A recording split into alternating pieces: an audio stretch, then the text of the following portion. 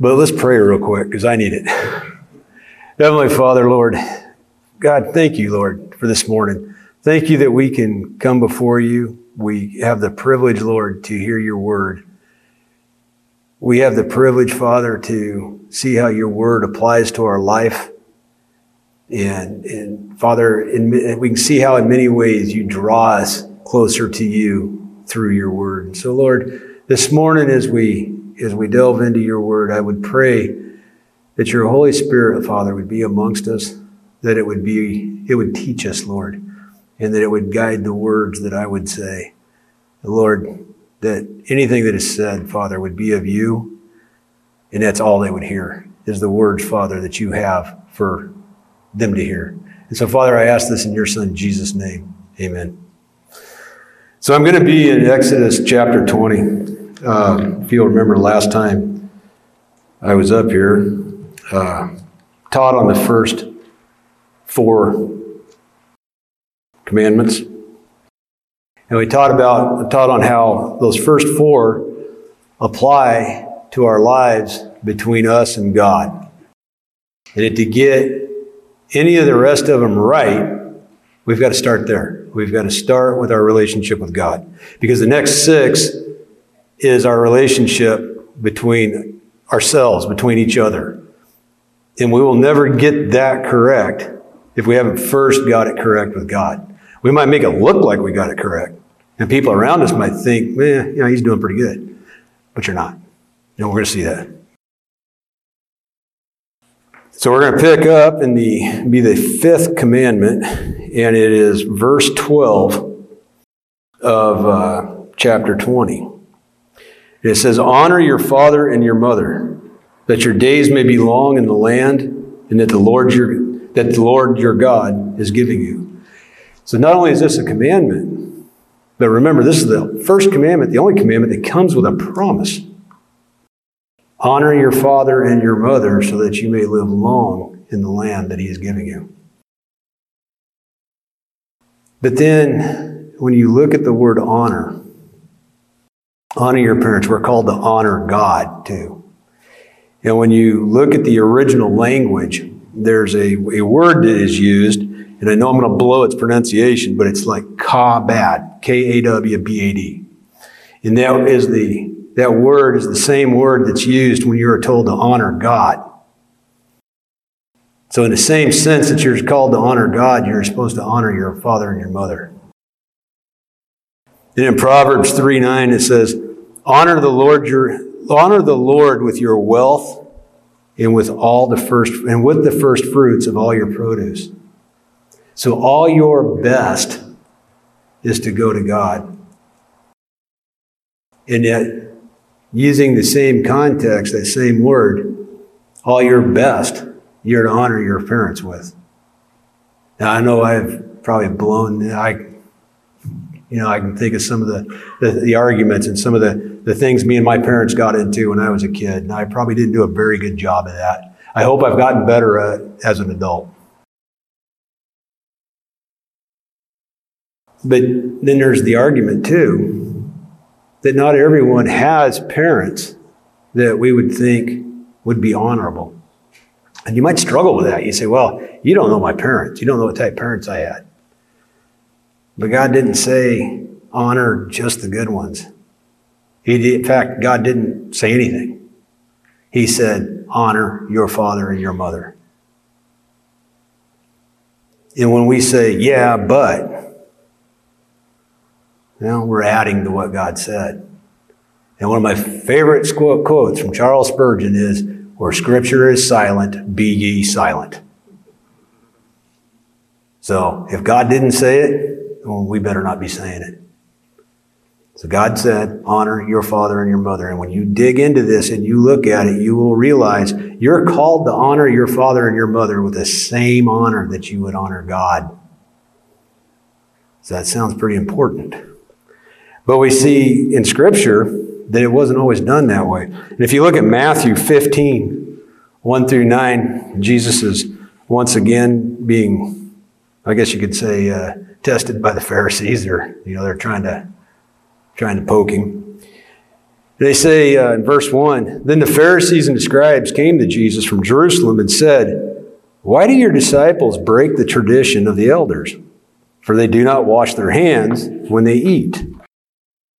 And he, Jesus, answered them. He says, and why do you break the commandment of God for the sake of your tradition? For God commanded, honor your father and your mother, and whoever reviles father or mother must surely die. But you say, if anyone tells his father or mother, what you would have gained from me is given to God, he need not honor his father. So, for the sake of your traditions, you have made void the word of God. You hypocrites, well did Isaiah prophesy of you when he said, this people honor me with their lips, but their heart is far from me. In vain they do worship me, teaching as doctrine the commandments of men. So they built up this tradition of, well, maybe I'm supposed to give this to my parents, but if I tell everybody, well, I'm going to tithe this to God or I'm going to give this to God, then I don't need to take care of my parents. It's a way to get out of it.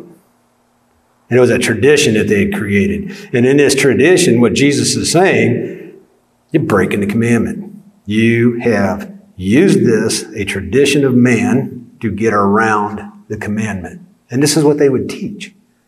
So they were in direct violation of this commandment. And when we start going down that road, what we're starting to do is we're starting to elevate ourselves.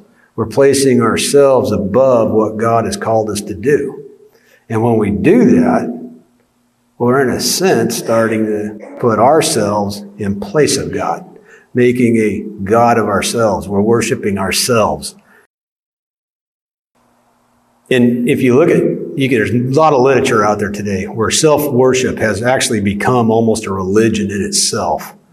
And in 1977, there was an author, Paul Vitz, and he wrote a book titled Psychology as a Religion, The Cult of Self-Worship. And in it, he deconstructs the selfist movements, and he tries to uphold the God-centered altruism, and he claims that all modern-day liberalism and leftism is essentially selfish or selfist at its core. So you think about how liberal everything gets. And you think, well, why would people be that way? Well, it's because they want to get what they want. They don't want to be told this is not for you, this is bad for you, or this is wrong. So if I can twist this around, in my mind, I can make it right, and then all I got to do is get you to believe it. Well, the problem with that is it's happening. It's happening all around us. We see it everywhere. Every facet of our lives today, we see that going on. And he is saying in his book that it comes back to selfism. Well, that's what's going on. It starts here. Are you honoring God, or are you honoring your parents? If you're not doing these, this is who you're trying to honor, is yourself. And you've placed yourself above them. Because if you take God out of the equation, and you take his commandments out of the equation, something's going to fill that hole. And 9 out of 10 times, you're going to fill it with whatever makes you think you look good or feel good. And again, you're making it all about you, or I'm making it all about me.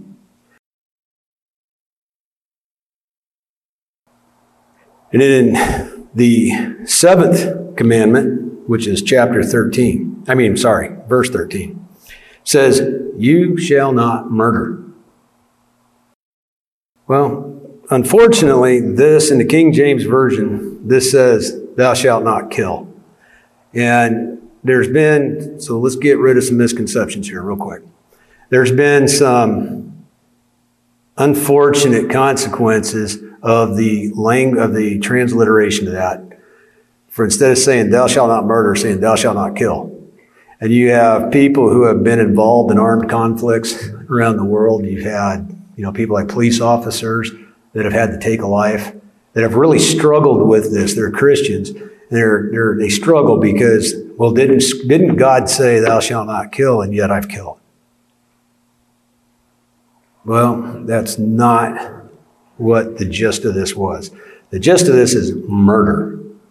The wanton killing of someone. And that's not what happens when a police officer is executing his job or a person is involved in an armed conflict for their country. And unfortunately, because there's a lot of other things those people are going to have to deal with psychologically. We don't need to hang this on them. And God didn't hang it on them.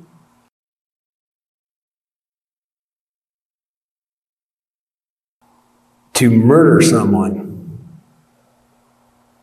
is to, as I said before, the wanton killing. So 9 out of 10 times it's because I want something, or that person did something that I didn't like, or I am a psychopath. Who knows? That's murder. That's what's killing. That's what he's saying here. But then we get to the New Testament. And Jesus is going to turn this around a little bit. And if you look in Matthew 5, 21 through 22, Jesus says, "You have heard that it was said to those of old, 'You shall not murder. And whoever murders will be liable to judgment.' But I say to you that everyone who is angry with his brother will be liable to judgment. Whoever insults his brother will be liable to the council, and whoever says, 'You fool,' will be liable to the hell of fire." That's pretty serious.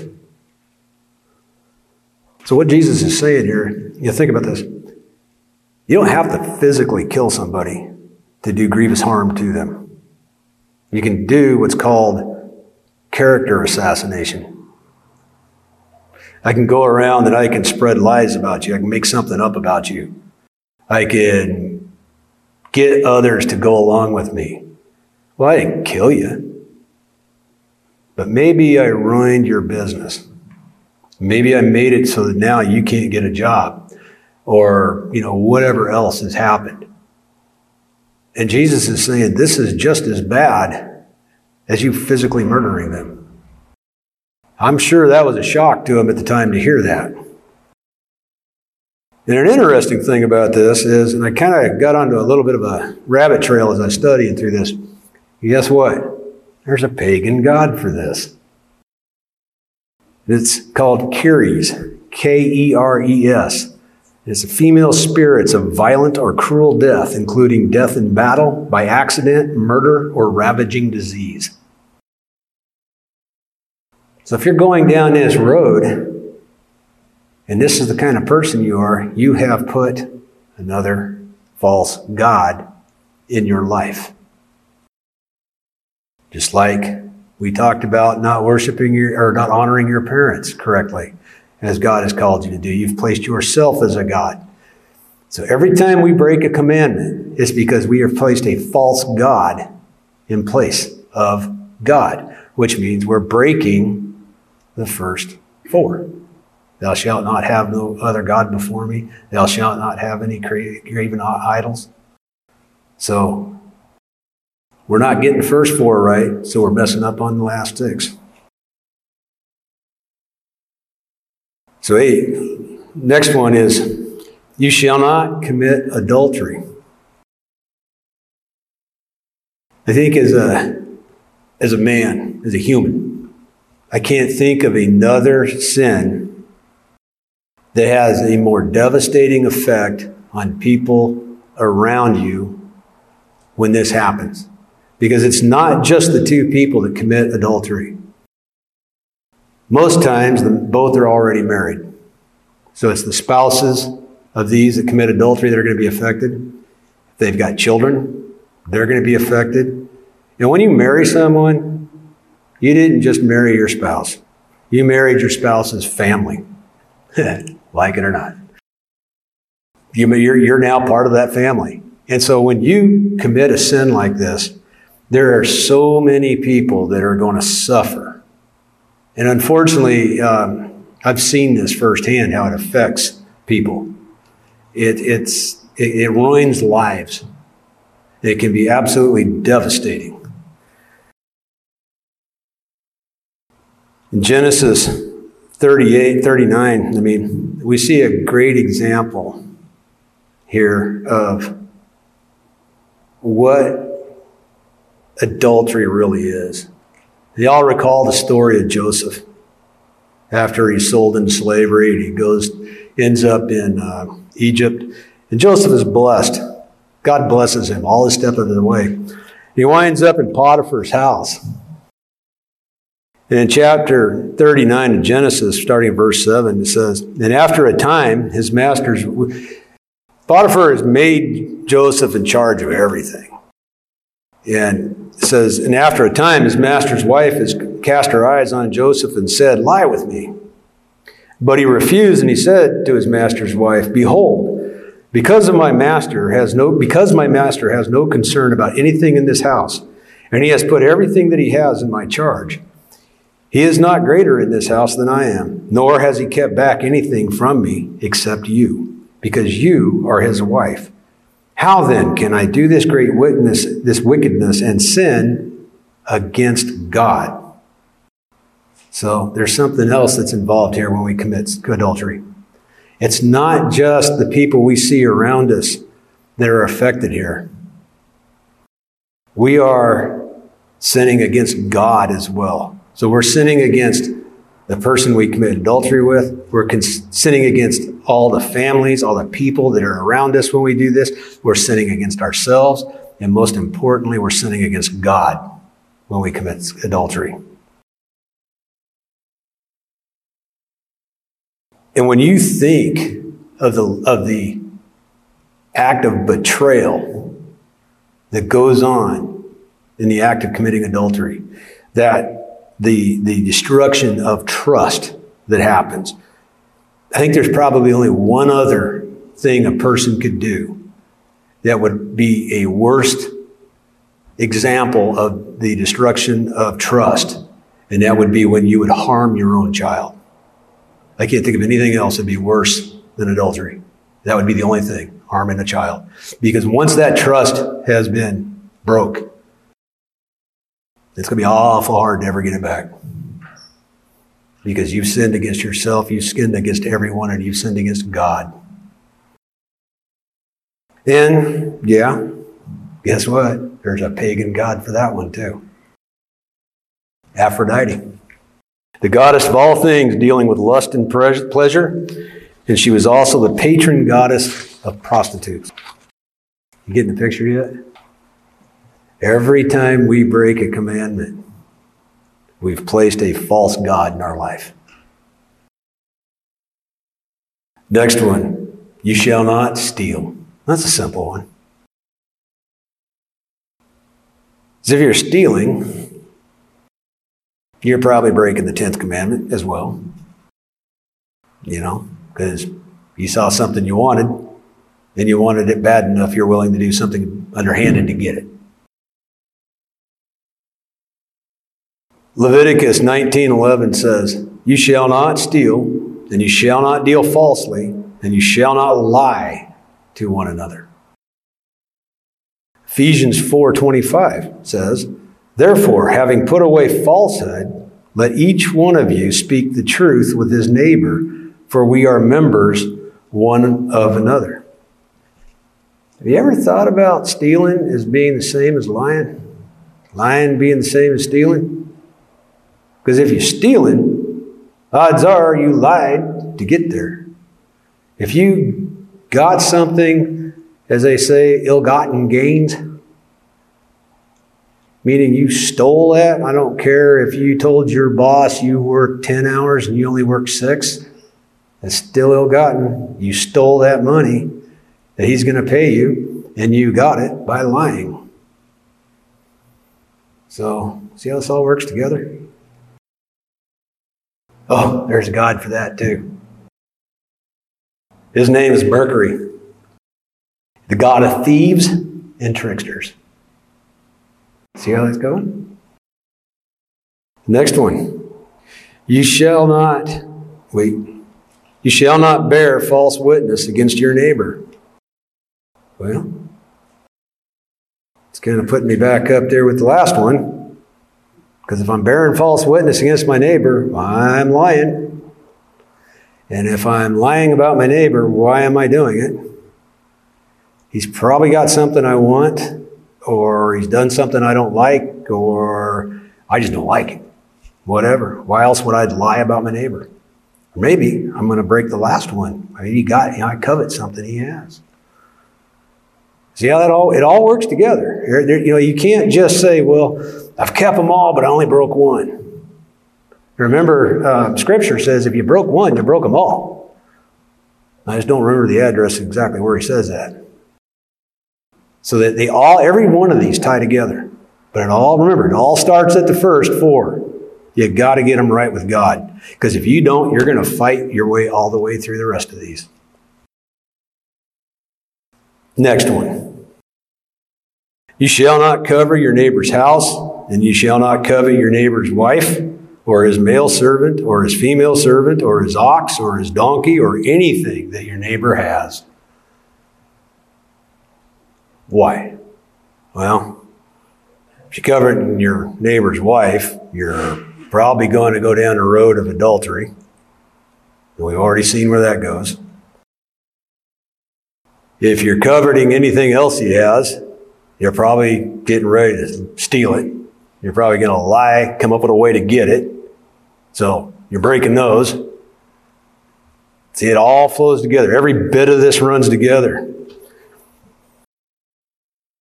And yeah, there was a God for that one too. And that was Mammon, the demon of wealth and greed. Because why else would you covet somebody else's, what they have? It's because of greed. You want it. You can't have it, but you want it. So again, you're placing these false idols. And when we talked about the first 4, we talked about the consequences of having false idols and false gods in your life. Well, these are the consequences. Because you blew the first 4, the consequences are you're going to blow the next 6. So again, start up at the top. As they say, start at the top of the page and read down.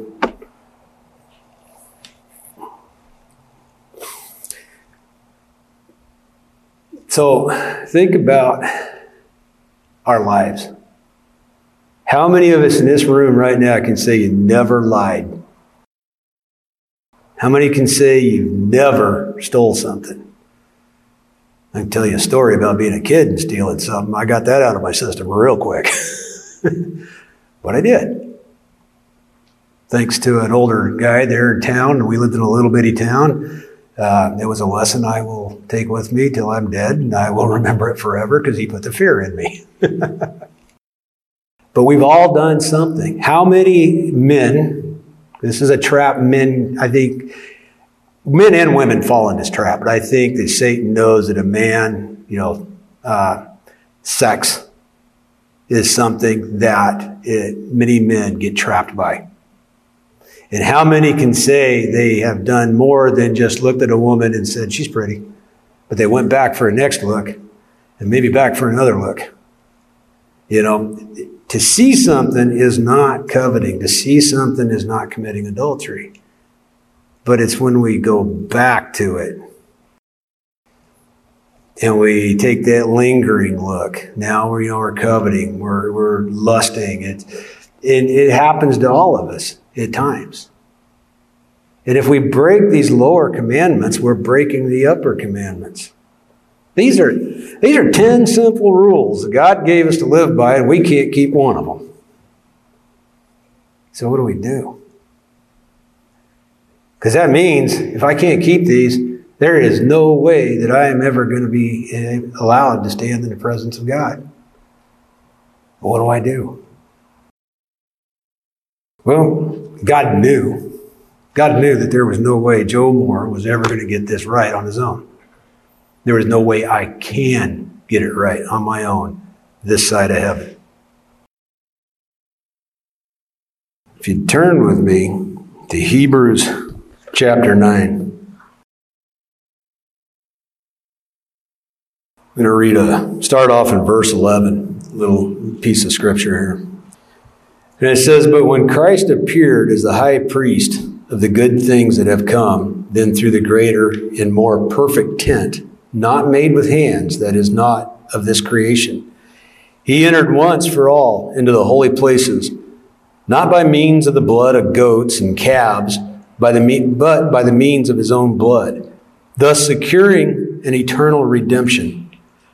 For if the blood of goats and bulls and the sprinkling of defiled persons with ashes of a heifer sanctify for the purification of the flesh, how much more will the blood of Christ, who through the eternal Spirit offered himself without blemish to God, purify our conscience from dead works to serving the living God.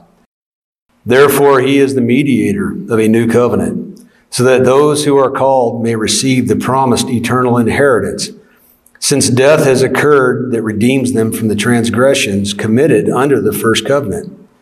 And that first covenant, 10 Commandments.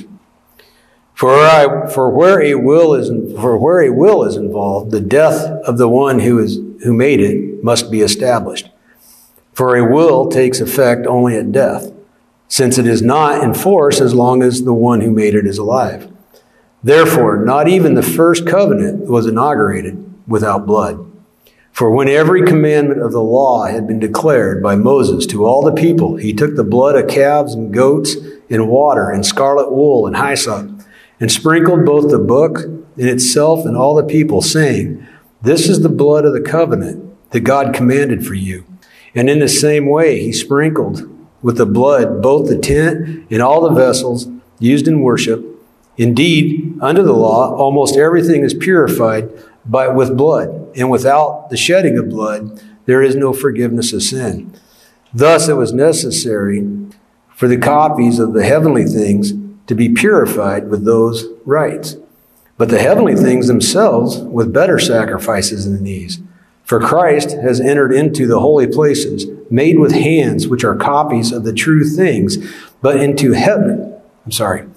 For Christ has entered not into holy places, made with hands, which are copies of the true things, but into heaven itself, not to appear in the presence of God now to appear in the presence of God on our behalf. Nor was it to offer himself repeatedly, as the high priest enters the holy places every year with blood not his own. For then he would have had to suffer repeatedly since the foundation of the world. But as it is, he has appeared once for all at the end of the ages to put away sin by the sacrifice of himself. And just as it is appointed for man to die once, and after that comes judgment, so Christ, having been offered once to bear the sins of many, will appear a second time, not to deal with sin, but to save those who are eagerly awaiting him. And that's what we do. That's the answer right there. It's what Christ did. What Christ did on the cross. That is that is our answer to the fact that we can never live up to the 10 Commandments. 10 simple things to live by. And we can't live up to it. We can't live by it. God knew that. And he sent his son Jesus to be the one and only perfect blood sacrifice for our sin. Scripture says all have sinned and fall short of the glory of God. There's not a one of us that has not broke these commandments. All have sinned. It didn't say everybody but me or everybody but you. It says all have sinned. All fall short. So we needed a Redeemer. We needed a Savior. We needed something to save us from our own selves. And God knew this. And so he sent his son Jesus to be our propitiation for our sin, to cover us with his blood. And so on the day that we stand before God, if you are God's child, it won't be your sin that God sees. It'll be this blood of his son that he sees. His son has covered that sin. That's why this is. Now, does that mean you don't have to try to keep these? Absolutely not. You keep going as hard as you can. God sending his son to be our Savior was not a sign for us to start living however we want to live. Paul talks about that when he says, the things that I do, that I know I should do, I don't do. And the things I know I shouldn't do, I do. What do I do? Oh, wretched man that I am. What do I do? but for the sake of, for God, I go forward. And it is God that gets us through this. It is the blood of Jesus Christ. And when that song, the last song that we were singing, or not the last one, I need thee every hour. I will break every one of these daily and hourly. If I'm not looking to God, if I am not looking to Christ, if I get away from my morning habit of getting into the Word, if I get away from my evening habit, if I get away from my afternoon habit, I find myself, I am easily led, or not led, I'll go there on my own. Now, you don't have to lead me. I'm pretty good at getting in trouble, and without Jesus, I'm a mess. I can't do this. And so having that knowledge, having that trust in Jesus, that is what is going to get us through not being able to hold these commandments properly. And if you struggle with this, if you struggle with things in your past, things that you've done today, again, I go back to the trust in Jesus part. Trust in Jesus, trust in what He has done, because He did it for everyone that is called by God. Hang on to what Jesus did and turn it over to Him. That's how we get through it. Let's pray. Heavenly Father, Lord, I thank You and I praise You, Father, that I did not have to do this on my own. I thank You, Father, that no one here has to do it on their own, that You did it. Your Son, Jesus, Father, did it. And Jesus did it for You. He did it to bring us to You, Lord, to save Your creation, those that You would call, Father. Lord, I thank You and I praise You for this. Lord, I ask that You would go with everyone today as we leave this building and go about our lives, that You would bless everyone that is in this room, Lord, that You would keep them safe throughout the week. And next Sunday, Lord, You'd bring them back healthy. So, Father, we leave this in Your hands, Father, in Your Son, Jesus' name. Amen.